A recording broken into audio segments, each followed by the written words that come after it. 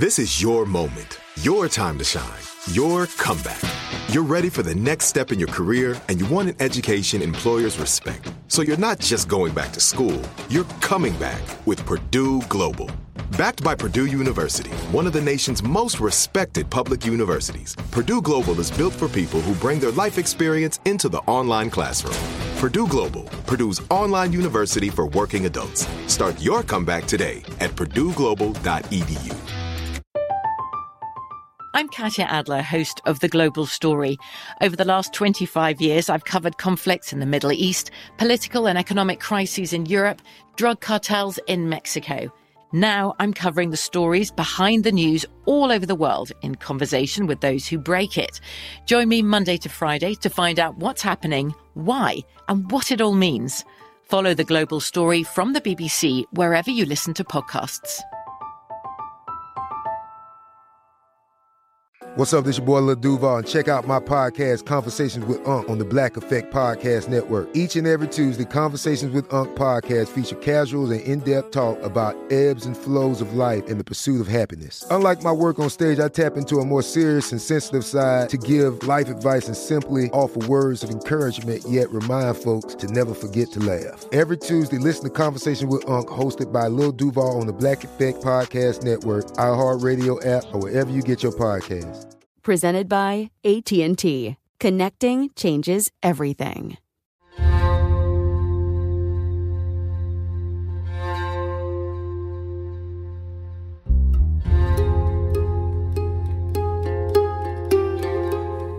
This is Our American Stories. The great Sioux warrior statesman Red Cloud was the only American Indian in history to defeat the United States Army in a war, forcing the government to sue for peace on his terms.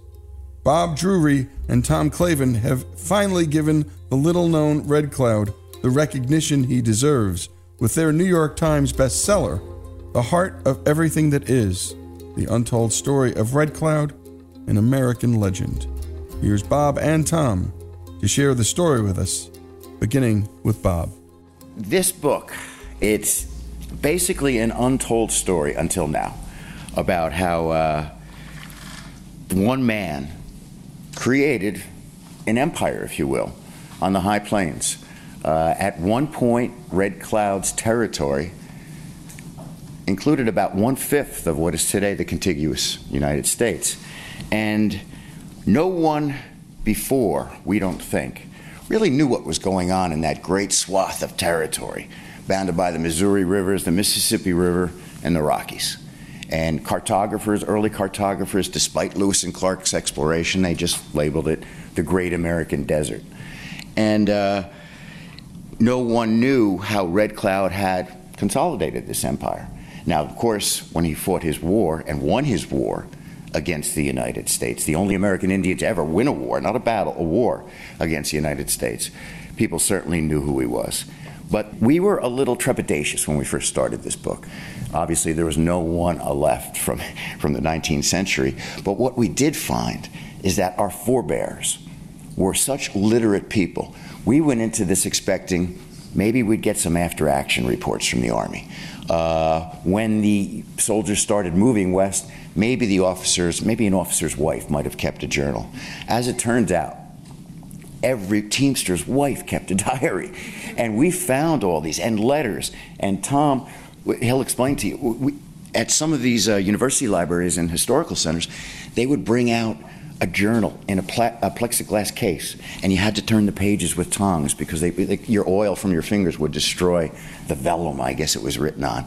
And there were letters from 12-year-old girls who had passed the Oregon train. You know, Paul was killed last year by the Indians. First train in this year said they dug up his grave. Maybe it was wolves, but we think it might have been Indians again, that kind of stuff. So we actually felt like we were interviewing people for this book.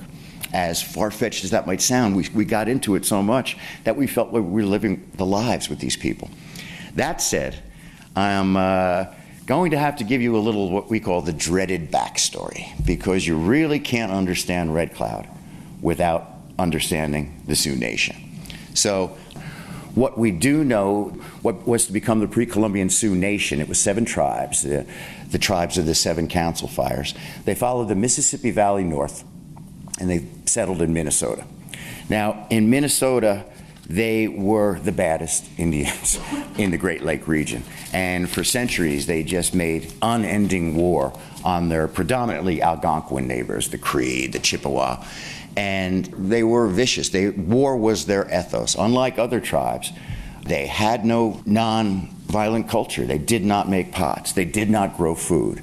They did not even paint anything on their teepees or their shields.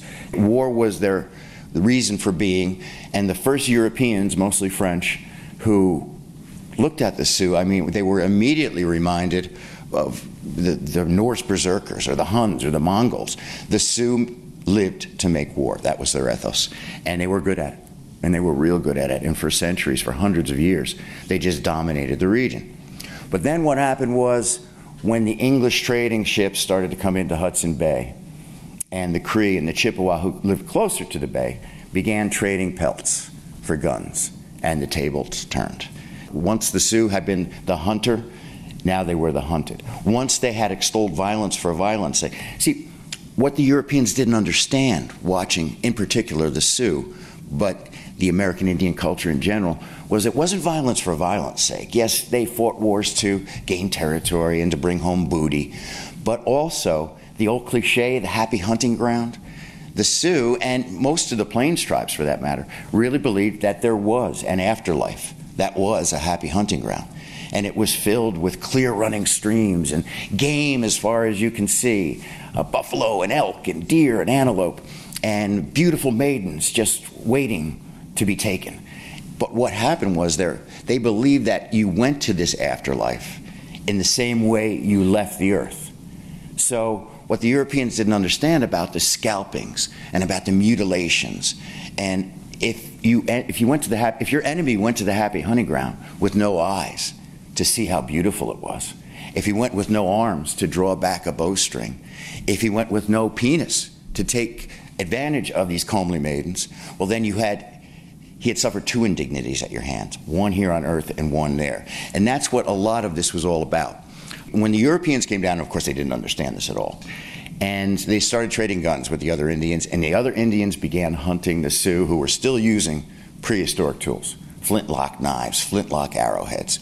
They drove the Sioux into the swamps of Minnesota, and finally their territory just became so compromised that they had a choice, an existential choice. They either would die or they had to step out onto the prairie. They ended up stepping out onto the prairie. Even on the prairie, they were still, even though they kept up their warlike ethos, but they were still the tribes we don't think of, the Mandans, the Arikaras, the Rees, the Omahas, the Otos. They were kicking the Sioux's butt because these tribes were mounted and the Sioux were not yet mounted. And one regal Cheyenne, I described the Sioux as scraggly, lice-ridden band begging for handouts. That's how bad it was. But that all changed again. The worm turned yet again when the English started coming down, first the Minnesota River and then the Missouri River, and establishing trade fairs. Now they were on the edge of this northern Sioux territory, and the Sioux were the first tribes to get weapons, to get guns, to get shot, to get ammunition, to get iron pots that they would break into arrowheads.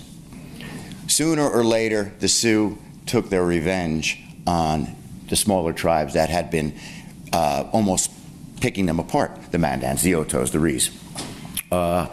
And then something happened that changed the course of Western history. The Spanish, I love this part of the book and I love this story, but I won't go too off course here.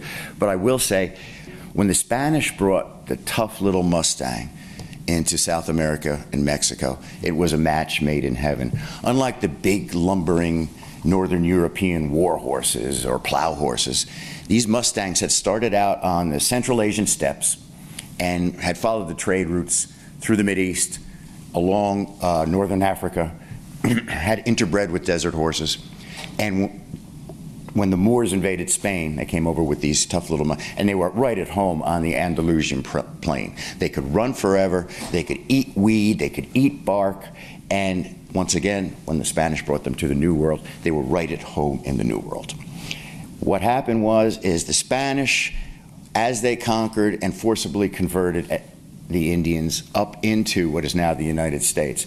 They made deals with them. You worship our God, who you don't understand. We're basically going to enslave you. You grow our crops. But in exchange, we have horses, and we're going to protect you from your age-old enemy, the Apache. Well, the Apache began raiding haciendas and rancheros, and they got horses. They didn't know how, if an Apache would ride a horse till it died, then he would eat it. So they didn't know how to breed it, but this gave them room to further out their raids, and they started raiding the Pueblo. And the Pueblo said, hey, wait a minute, you enslaved us? You're making us worship some Christian God we know nothing about. And your end of the deal is to protect us from the Apache. You can't even do that now. So in 1680, the Pueblo rose, and they drove the Spanish back into Old Mexico. And the Spanish ran so fast, they left everything behind. And so the Pueblo, they ate the cattle, they ate the sheep, but they weren't a horse tribe. And they just let the horses go. And this was the beginning of the great horse expansion in the northern hemisphere of the United States. And you're listening to Bob Drury, and you'll be hearing the continuing story of Red Cloud, the New York Times bestseller, The Heart of Everything That Is, the untold story of Red Cloud, an American legend. The story continues here on Our American Stories.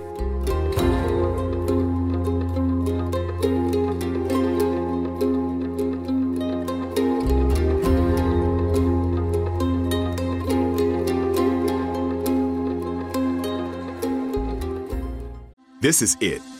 Your moment. This is your time to make your comeback with Purdue Global.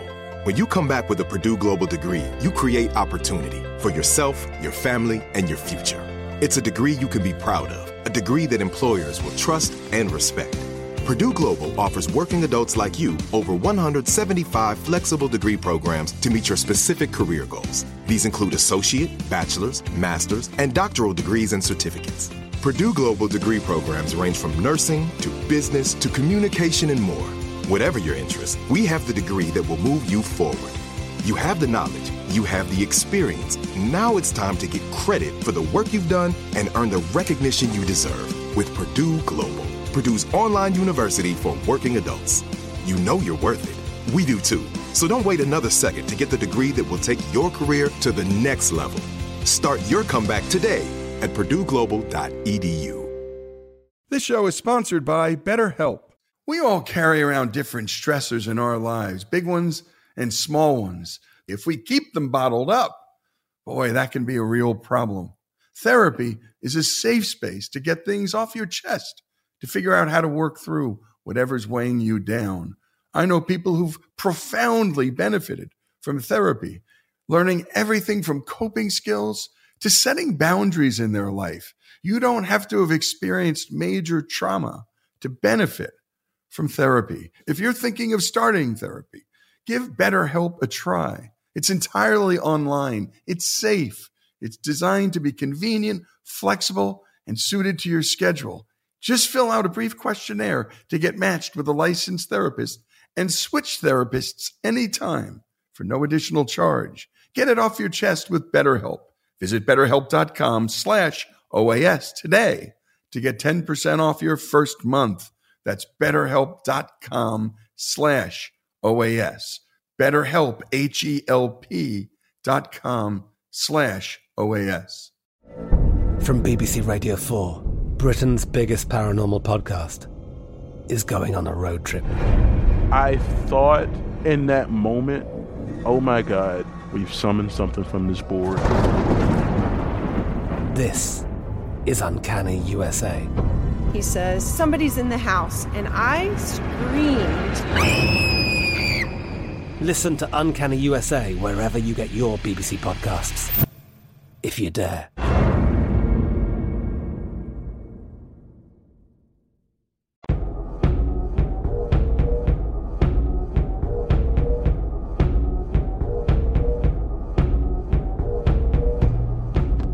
And we continue with Our American Stories, and with Bob Drury and Tom Clavin, and they're telling the untold story of Red Cloud.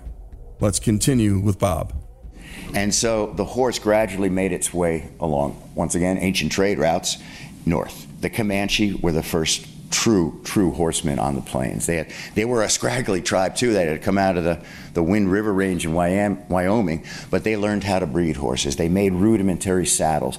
They were Sam Gwynn's Empire of the Summer Moon, which is a tremendous book. Tom and I argue with Sam about who were better horsemen, the Comanche or the Sioux. I think if you go by territory alone, you have to go with the Sioux. At least that's what we tell Sam.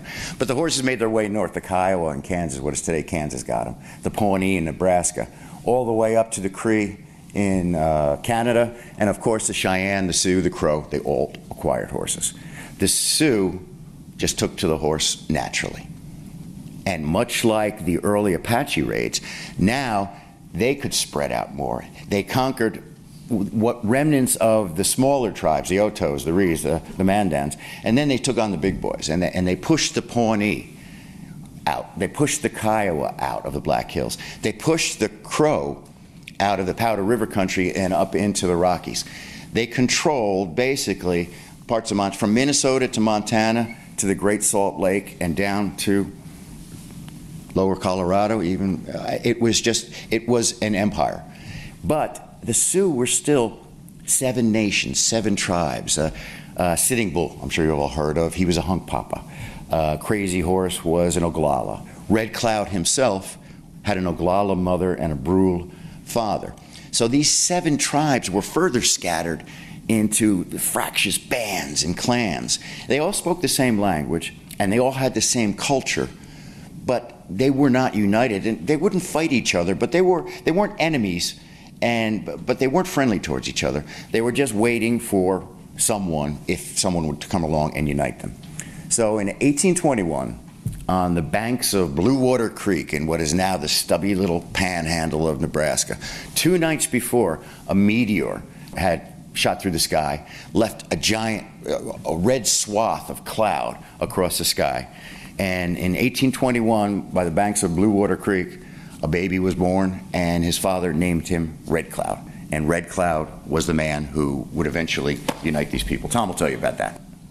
As Bob just said, Red Cloud was born in May of 1821. And there's so many stories that we've heard of in history of people, men and women who had to have very difficult childhoods and had to rise above them, and the resiliency and the strength that they gained from their experiences made them into leaders, made them tougher than some of their rivals. And that was certainly Red Cloud's situation. He was born in 1821. His mother was called Walks As She Thinks. He had a younger brother, Little Spider, eventually. When Red Cloud was only 5 years old, his father died, and his father didn't die of, a war or an accident or anything. He died of alcoholism.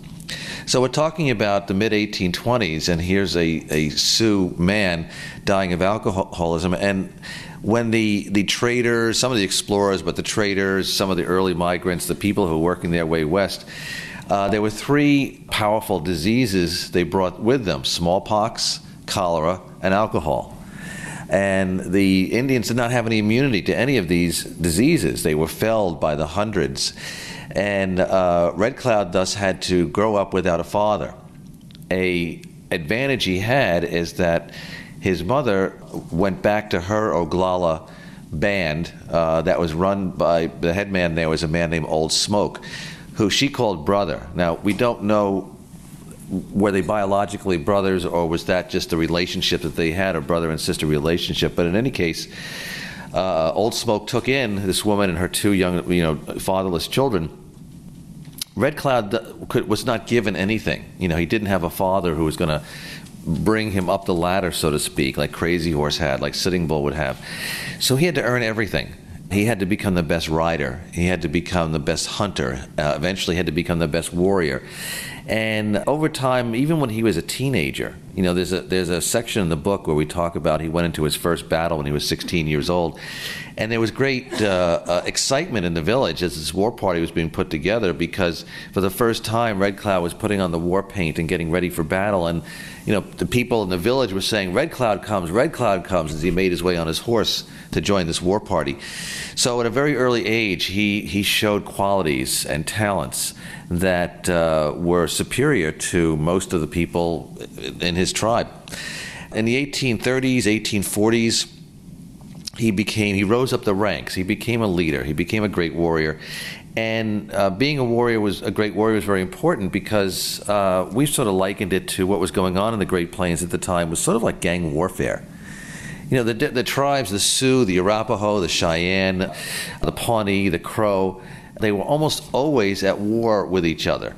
And it wasn't just a war like, okay, we want to defeat you and conquer you.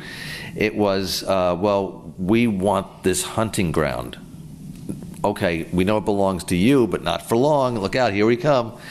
And so there was constant fighting to steal horses, to steal lands. Obviously, if you had the best hunting ground, your tribe had a better chance of survival because there were going to be more buffalo, there were going to be more elk, there were going to be more antelope. And one of the things that Red Cloud, he displayed not only great courage and great strength, he demonstrated great intelligence and empathy. When he came back from a successful hunting raid, for example, he didn't just keep everything for himself. He made sure that the elders got some of what he brought back. He made sure that some families that were struggling to take care of themselves got some of his bounty that he brought back. He made sure the people who were in power in the tribe, Old Smoke and the other elders, that they were taken care of. And in this way, he also started to gain a kind of respect that he might otherwise have gotten being a fatherless person. So into the 1850s, he began to be viewed by the Oglalas as not chief. And I think that's important. It's one of the more interesting things that we found out. There was no chief. You know, we're used to somebody who is an authority in Native American circles being a chief, but that was actually a white man invention. Red Cloud was not a chief, but he became like the most powerful warrior and the head of their warrior society. And he was observing what was going on. Even though the tribes spent most of their time fighting each other, they couldn't help noticing that there were more and more white people showing up. Fort Laramie was probably the most prominent fort in that part, on Missouri, west of the Missouri. And it would be a way station as people coming from the east would stop at Fort Laramie. They would pick up more people, drop off some people, get supplies, drop off supplies, change horses or whatever. And then they would go on. That's what the Oregon Trail was about. They would be going on to Oregon, or they would be going up to other places. Certainly when gold was discovered in California, the immigration accelerated across to the west going through. And the Red Cloud could see that the increase in population of people coming across the territory was doing several things. And you're listening to Bob Drury and Tom Clavin telling the story of Red Cloud and that mention of white people, the original white guys poking around in this neck of the woods after the Louisiana Purchase was, of course, Lewis and Clark. And we tell their story, Clay Jenkinson tells their story in our multi-part series, approaching 40 parts, the most epic road trip ever, the story of Lewis and Clark. And go to ouramericanstories.com and plug it in, download it if you're taking a long family trip. Nobody tells the story of Lewis and Clark better than Clay. And Clay Jenkinson is on the History Channel. You see him all the time, as do you see Bob and Tom. And when we come back, more of this remarkable story from their New York Times bestseller, The Heart of Everything That Is, the untold story of Red Cloud, an American legend, continues here on Our American Stories.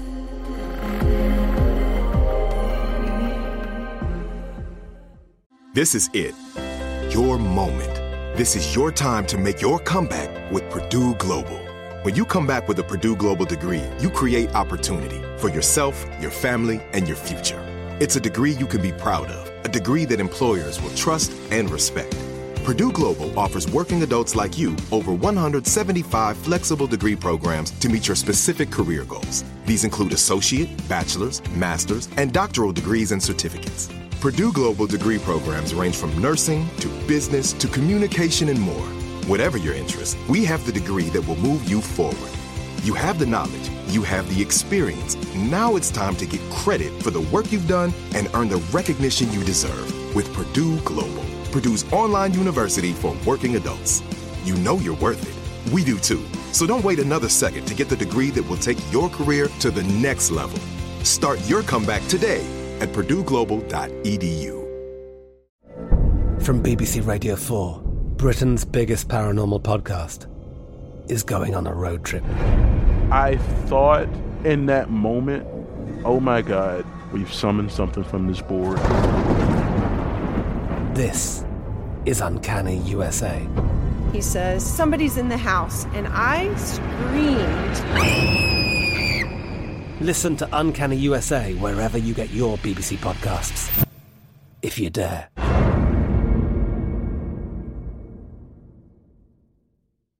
With the Lucky Land Slots, you can get lucky just about anywhere. This is your captain speaking. We've got clear runway and the weather's fine, but we're just going to circle up here a while and get lucky. No, nothing like that. It's just these cash prizes add up quick. So I suggest you sit back, keep your tray table upright, and start getting lucky. Play for free at LuckyLandSlots.com. Are you feeling lucky? No purchase necessary. Void where prohibited by law. 18+ terms and conditions apply. See website for details.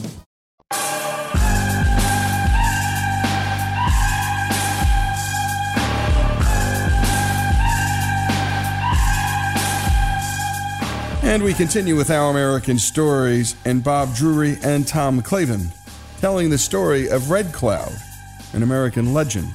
Let's return to the story. Red Cloud could see that the increase in population of people coming across the territory was doing several things. One was they were taking a big share of the buffalo.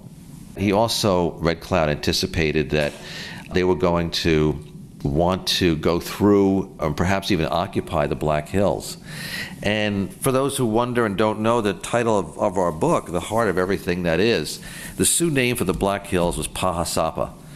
And to them, translated is the heart of everything that is. The Black Hills was the heart of their existence. That's where they believe their ancestors came from, and it was sacred land to them, and it certainly could not be given away.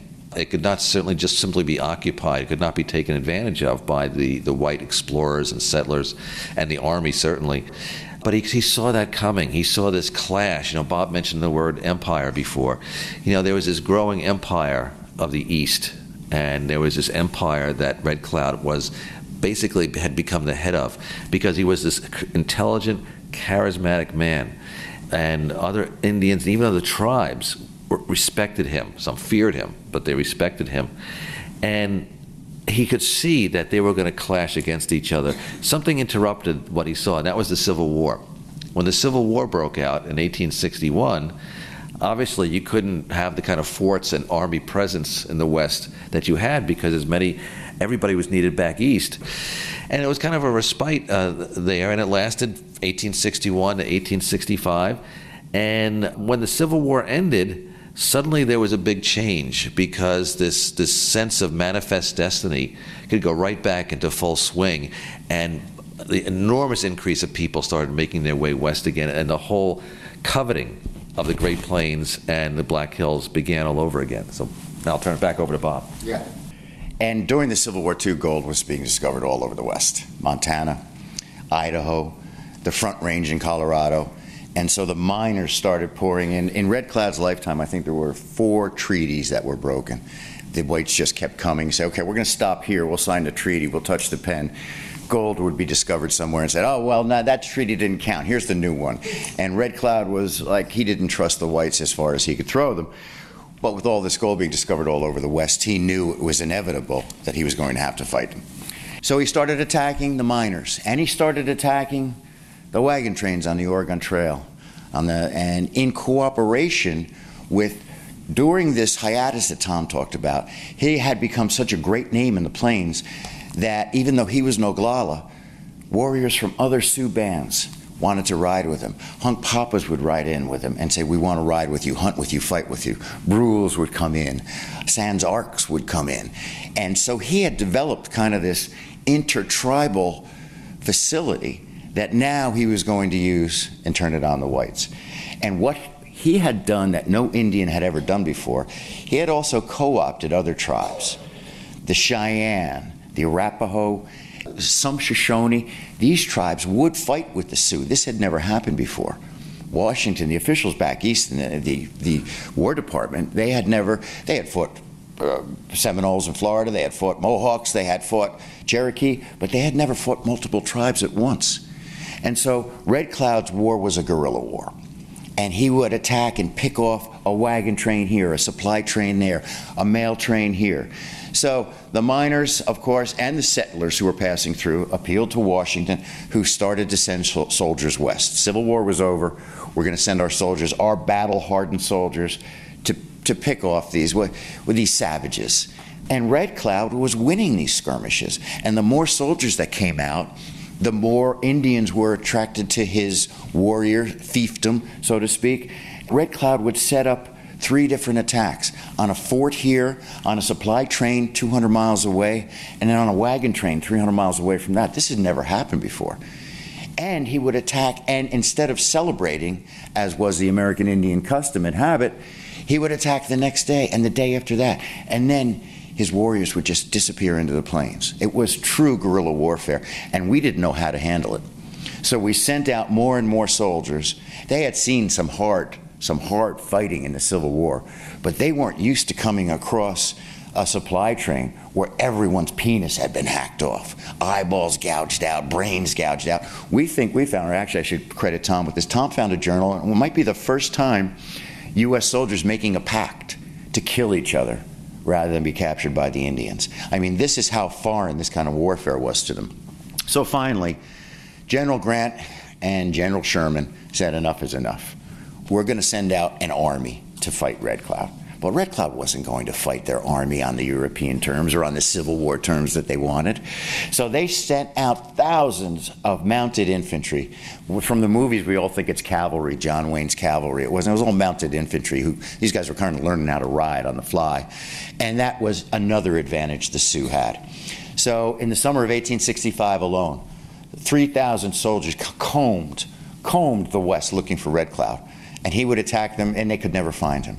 And then in 1866, this hard-charging captain, Captain Fetterman, Sherman's hand-picked man, go find me Red Cloud, kill him, and kill every Sioux male over the age of 12. Well, Fetterman gets out there, and he's of the opinion, these are Indians. These are savages, prehistoric. I could ride through the entire Sioux Nation with 80 men, and he tried to do that. He took out 81 men one day, and Red Cloud laid a trap for him, and Fetterman rode right into it, and everyone, Fetterman included in his command, were killed. Now, the Americans called it a massacre. The Sioux called it a fight. It was a fair fight. We beat these guys. We killed them. But that was the beginning of what came to be known as Red Cloud's War. Now, Red Cloud's War would go on for another 2 years, and there were many, many more Fettermans sent out to capture Red Cloud. And there were many, many more American soldiers who were killed, while Red Cloud still remained uncaptured and undead. So finally, after 2 years, we needed the gold. I mean, the United States had built up such a national debt during the Civil War. We said, we'll do anything. Red Cloud, come in. What do you want?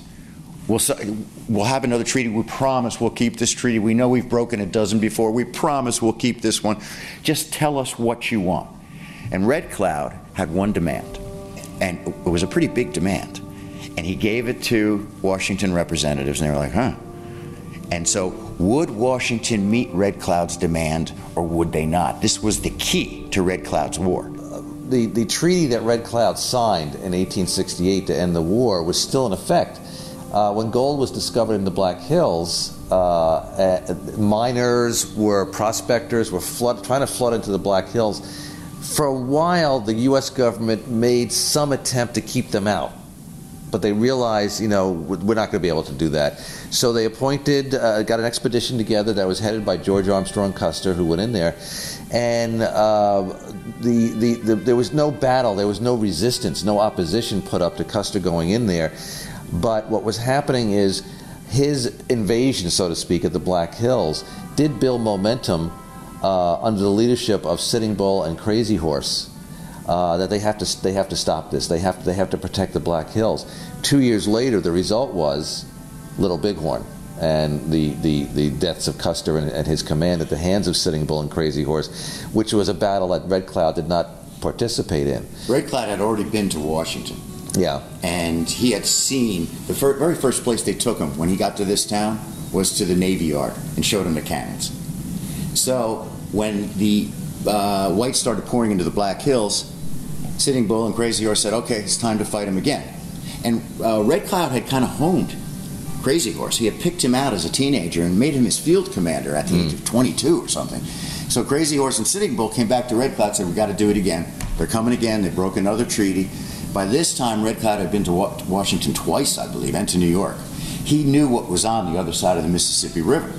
And he said to Sitting Bull and Crazy Horse, he said, no, we can't beat these people. I'm not going to waste I'm not going to sacrifice my people's lives. We can't beat these people, which is why Red Cloud never got involved in the Custer fight.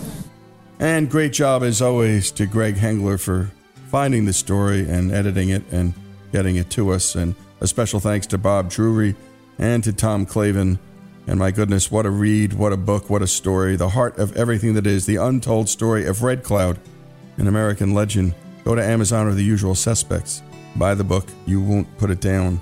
After signing the Treaty of Fort Laramie in 1868, Red Cloud led his people in the transition to reservation life. In 1884, he and his family, along with 5 Indian leaders, converted and were baptized as Catholics by Father Joseph Bushman. Outliving all other major Lakota leaders of the Indian Wars, Red Cloud died on Pine Ridge Reservation in South Dakota in 1909 at the age of 87 and was buried there in the cemetery now bearing his name. And by the way, Red Cloud saw the collision of cultures. There was nothing he could do about it. The original tragedy of this country. The story that we tell, because we tell all the stories, good and bad, about this great, not perfect country, but great country. Here on Our American Stories.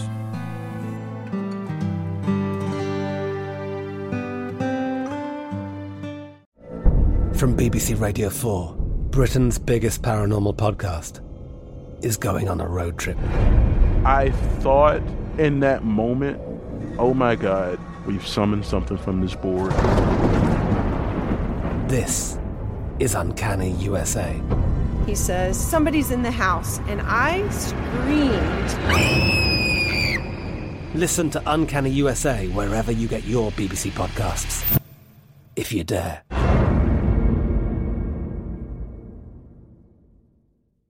Hey guys, it is Ryan. I'm not sure if you know this about me, but I'm a bit of a fun fanatic when I can. I like to work, but I like fun too. It's a thing. And now the truth is out there. I can tell you about my favorite place to have fun. Chumba Casino. They have hundreds of social casino style games to choose from with new games released each week. You can play for free anytime, anywhere. And each day brings a new chance to collect daily bonuses. So join me in the fun. Sign up now at ChumbaCasino.com. No purchase necessary. VGW. Void where prohibited by law. See terms and conditions. 18+.